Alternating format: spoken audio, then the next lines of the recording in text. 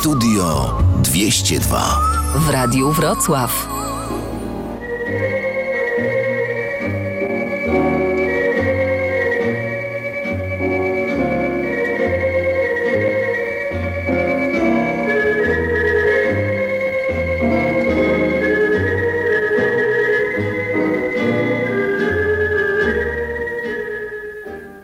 Znowu jesień, proszę pana, proszę pani. Ludzie w kurtki i jesionki zakutani, a uroda ludzka znika w fałdach swetra i szalika, wszyscy grubi i poprzeziębiani. Przyszedł okres izolacji i stagnacji wskutek owej odzieżowej separacji. Jak się zbliżyć do człowieka, który za barierą czeka ubrań, szmat i flanelowej alienacji? Tej szczelności dopełniają też niestety wszelkie czapki, kapelusze i berety.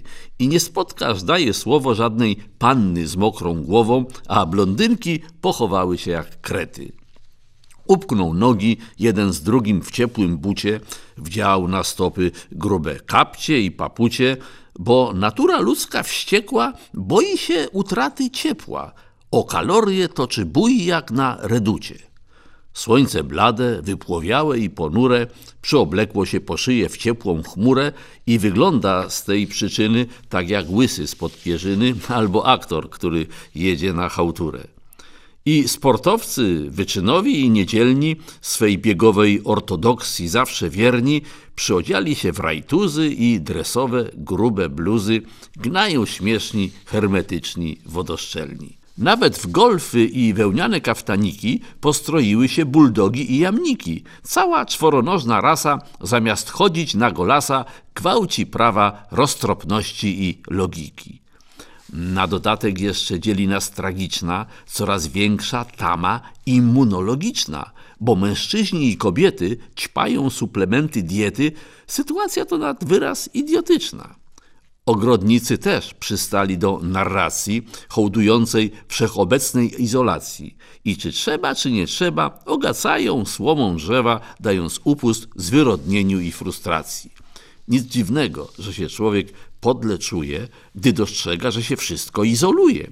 Pod odzieżą mrą ciągoty i na psoty brak ochoty, chce się wyjść lub wybrać, z kosą naszczerzuje. Więc to dobrze, że w sezonie owej zmory znacznie dłuższe są ciemności i wieczory. No bo na co tu się gapić? Lepiej usiąść i się napić, niż oglądać okutane w filc potwory. Z drugiej strony dba o opatrzność przez rok cały, by uciechy wszelkie nam nie spowszedniały. No bylibyśmy bowiem biedni, mając jako chleb powszedni na okrągło ananasy i migdały. Jesień minie, ciepła wiosna puknie w dźwierze, społeczeństwo z izolacji nam rozbierze, okna nam otworzy w chacie, ściągnie barchanowe gacie i obudzi w nas uśpione, dzikie zwierzę.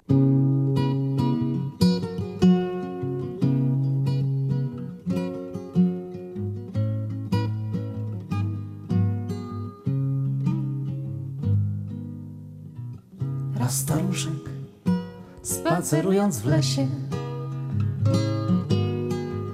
ujrzał listek przywiędły i blady i pomyślał, znowu idzie jesień. Jesień idzie, nie ma na to rady. I podreptał do chaty podróżce i oznajmił, stanąwszy przed chatą, swojej żonie, tak samo staruszce: jesień idzie, nie ma rady na to.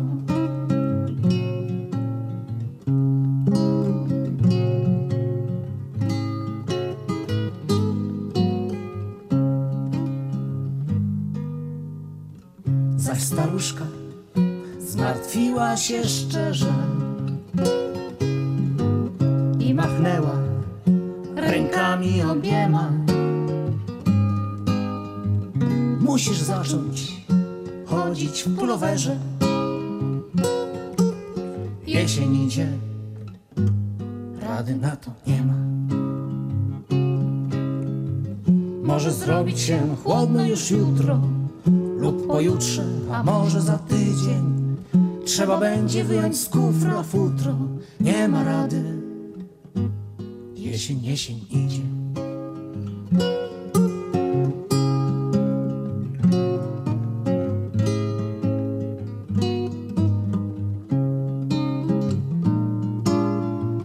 A był sierpień, pogoda prześliczna, wszystko w złocie trwało i w zieleni. Prócz staruszków nikt chyba nie myślał o mającej nastąpić jesieni. Ale cóż, oni żyli najdłużej, mieli swoje staruszkowe zasady i wiedzieli, że prędzej czy później jesień przyjdzie. Nie ma na to rady.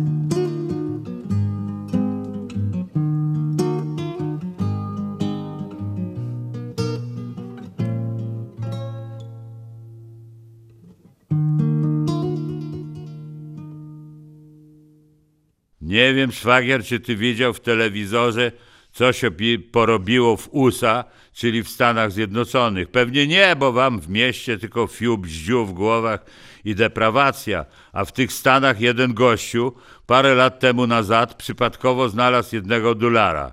Chyba jeszcze nawet sprzed wojny. Zabrał tego $1 do domu, umył jego i zwrócił uwagę, że on się błyszczy jak srebro. No nie był do końca pewny, czy ten $1 jest srebrny, więc wziął jego i poszedł do swojego kolegi, który był góralem z naszego kraju.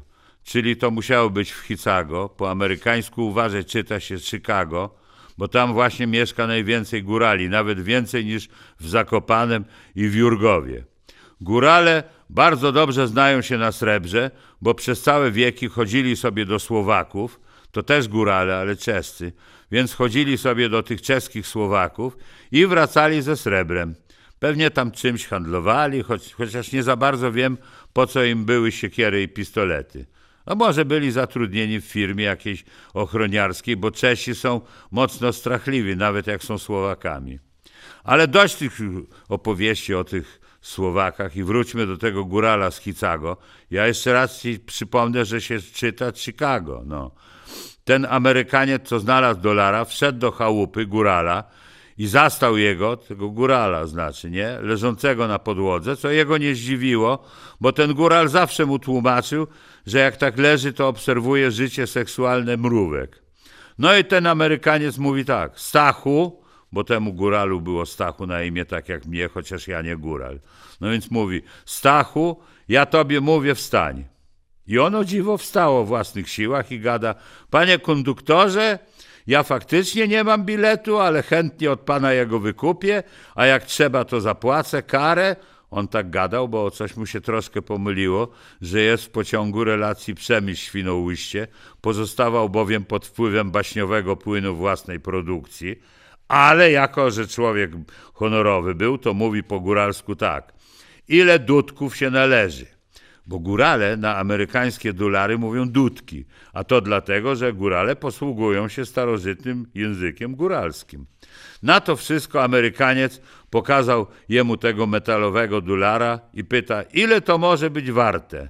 Ten Stachu wziął tego $1, zębami sprawdził i zrozumiał, że to jest srebro.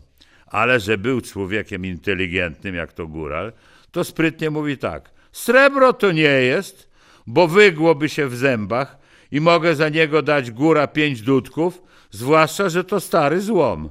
Amerykaniec, jak to durny, ucieszył się bardzo, wziął tych $5 i pieszo poszedł do domu, bo miał niedaleko, a nasz góral nigdzie nie poszedł, bo już był u siebie w domu, tylko tego $1, czyli srebrnego dudka, schował i po pewnym czasie sprzedał jego za $8 milionów. Teraz to on wart jest 10 milionów.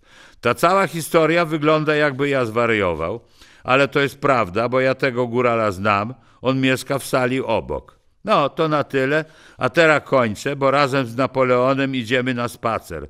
Doktor nam pozwolił samodzielnie się poruszać. Teatr Studia 202 przedstawia sztukę pedagogiczną pod tytułem Matura. Niestety nie mogę pana zatrudnić, ponieważ nie ma pan matury. Formalnie nie mam, ale oświadczam, że w moim ciele czuję się obco i go nie akceptuję. Za to mentalnie odnajduję się w ciele kobiety, która ma maturę. To co, zatrudni mnie pan? Nie ma mowy. Skandal! Oskarżę pana o dyskryminację i homofobię.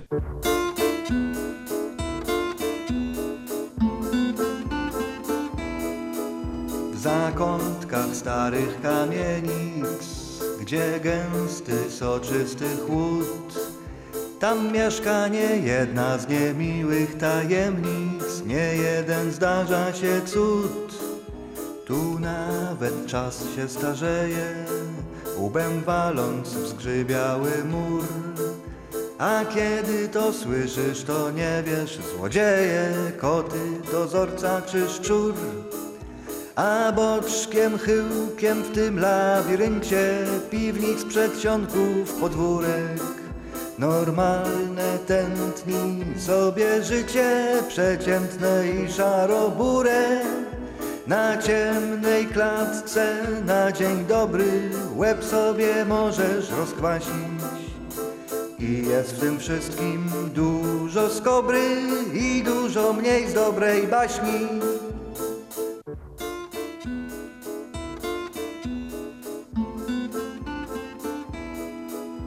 Dozorcy starych kamienic, władza od zmierzchu po świt, znają najwięcej niezwykłych tajemnic, nie obce im tutaj nic. Nie znają większych frustracji, co tam bałagan i kurz. Kiedy się chody ma w administracji, przeżyje się każdą zbóż. A boczkiem, chyłkiem w tym labiryncie piwnic, przedsionków, podwórek normalne tętni sobie życie, przeciętne i szarobure. Na ciemnej klatce na dzień dobry łeb sobie możesz rozkwasić. I jest w tym wszystkim dużo skobry i dużo mniej z dobrej baśni.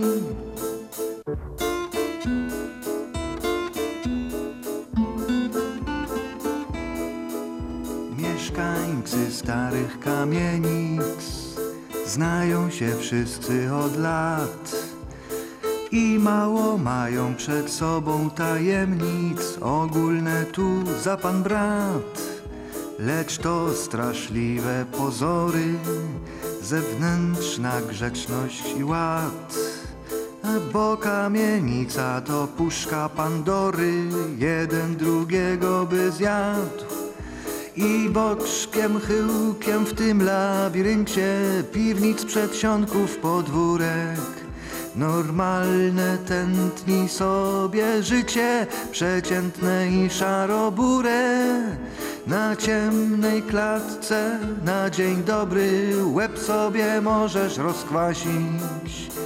I jest w tym wszystkim dużo skobry i dużo mniej z dobrej baśni.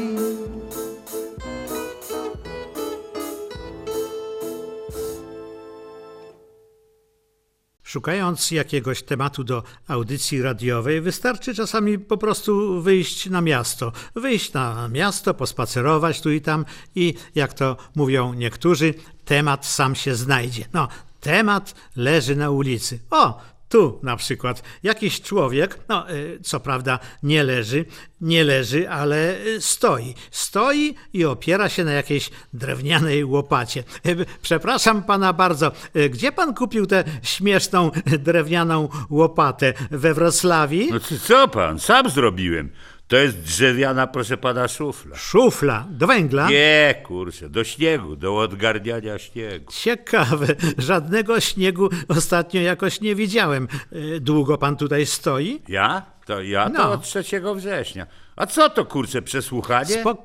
Spokojnie, niech pan się nie denerwuje. Od 3 września, mówi pan. No i jak do tej pory śniegu nie było?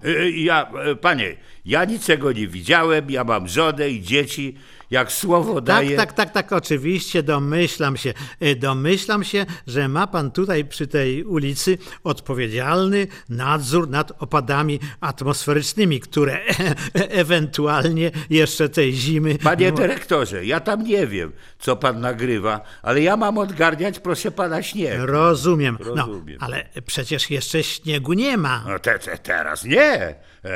Chociaż, kto wie, w każdej chwili może sypnąć. Prawdę mówiąc, to raz tam trochę popadało, proszę pana, ale tyle, co kot napłakał. I co, posprzątał pan? Po kocie? Pytam, czy zgarnął pan z chodnika ten śnieg? A gdzie tam, proszę pana? Wszystko się stopiło. No to miał pan szczęście. A gdyby tak napadało więcej niż kot napłakał i pan by nie odgarnął tego śniegu z chodnika i wszystko by się stopiło, to co? Co pan by spowodował? A co? No co? Spowodowałby pan powódź. Powódź spowodował? Ja tam jestem, proszę pana, od odśnieżania, a tam dalej, patrz pan, stoi kolega, on jest od powodzi. Ten tam z wiadrem w ręce, jakby co, to proszę pana, do niego miej pan pretensje. Tak, pan od śniegu, a tamten od powodzi. Tak jest. Wąska specjalizacja. Widzę, że podzieliliście się chytrze. To nie my, proszę pana, to oni nas podzielili. Mnie dali do śniegu, proszę pana, a kumpla z wiadrem do powodzi. Tylko niech pan się nie pomyli, ten z pustym wiadrem jest od powodzi, a ten tam dalej z pełnym wiadrem to on od suszy. A co on ma w wiadrze? Zdziwisz się pan, wodę. No tak, słusznie. A ten tam jeszcze dalej, ten co rozpala teraz ognisko, widzi pan? No. To on od mrozów jest. A trochę dalej taki z gąbką i mopem i z wiadrem, to on od deszczu ze śniegiem. A ten z parasolem? A to chyba jakiś przechodzień. Przecież on tam stoi. Stoi, bo tam jest przystanek autobusowy.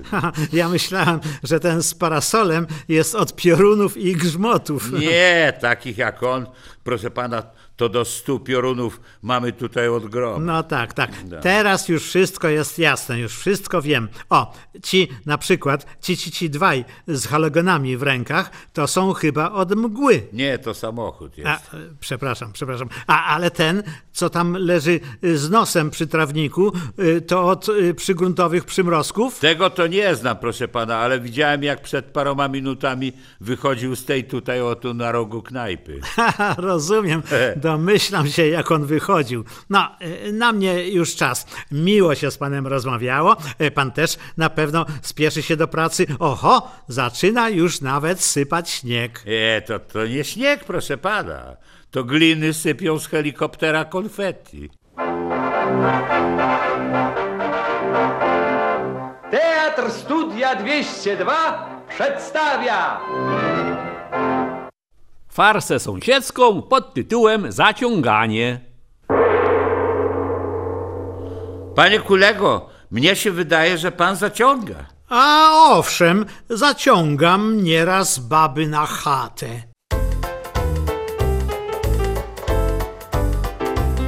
Tak trudno sprokurować coś, co by ręce miało. Nie mówię nogi, głowa, czy całkiem całe ciało. Substancją szarą ruszyć nie chcemy przecież wiele. Dać ciału trochę duszy i tyci choć intelekt. Tak trudno dziś dać nerwom pełną parę i wpaść na rezolutną myśl, co starczy na kabaret. Nie marzy nam się władzy ster, nie chcemy na wyżynach, a zamiast weksla z kupą zer, uśmiechu odrobina. Tak trudno dziś, czy dacie temu wiarę, utrafić we właściwą myśl, co starczy na kabaret. Bo można wzorem innych, kretyńskim mówić głosem, Drzeć gębę, robić miny lub śmiesznie ruszać nosem. Przykrótkie włożyć spodnie i głośno strzelać szelek. jak pawian kręcić tyłkiem, lecz gdzie tu jest intelekt? Tak trudno dziś dać nerwom. Nie, to jest refren. co się powtarza w kółko, nie ma sensu teraz go Powtarza śpiewać. się, bo durny jest. No, zwłaszcza, że w refrenie straszne głupoty. Oj, głupoty, jak głupoty, głupoty. to lepiej śpiewać zwrotki. A też są głupoty. Niech będą, ale Będą, no. duże głupoty. Oj, durnota jest. Wszechwładna telewizja kształtuje dzisiaj gusta. By głośno i bezmyślnie w krąg rechotała tłuszcza.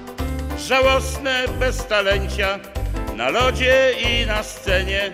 Tak rośnie oglądalność i wtórne zdebilenie.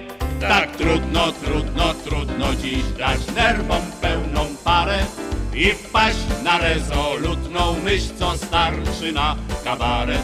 Nie marzy nam się władzy ster, nie chcemy na wyżynach, a zamiast weksla z kupą zer, uśmiechu odrobina. Tak trudno dziś od cnót oddzielić błoto. Bo tłum i tak okrzyknie cię. Geniuszem. Ale skąd? Idiotą. Wszystkiego najlepszego i miłego dnia życzą Państwu autorzy Studia 202, to znaczy Leszek Niedzielski, Stanisław Szelc i Jerzy Skoczylas i Wojtek Świałka, który audycję zrealizował. Do usłyszenia.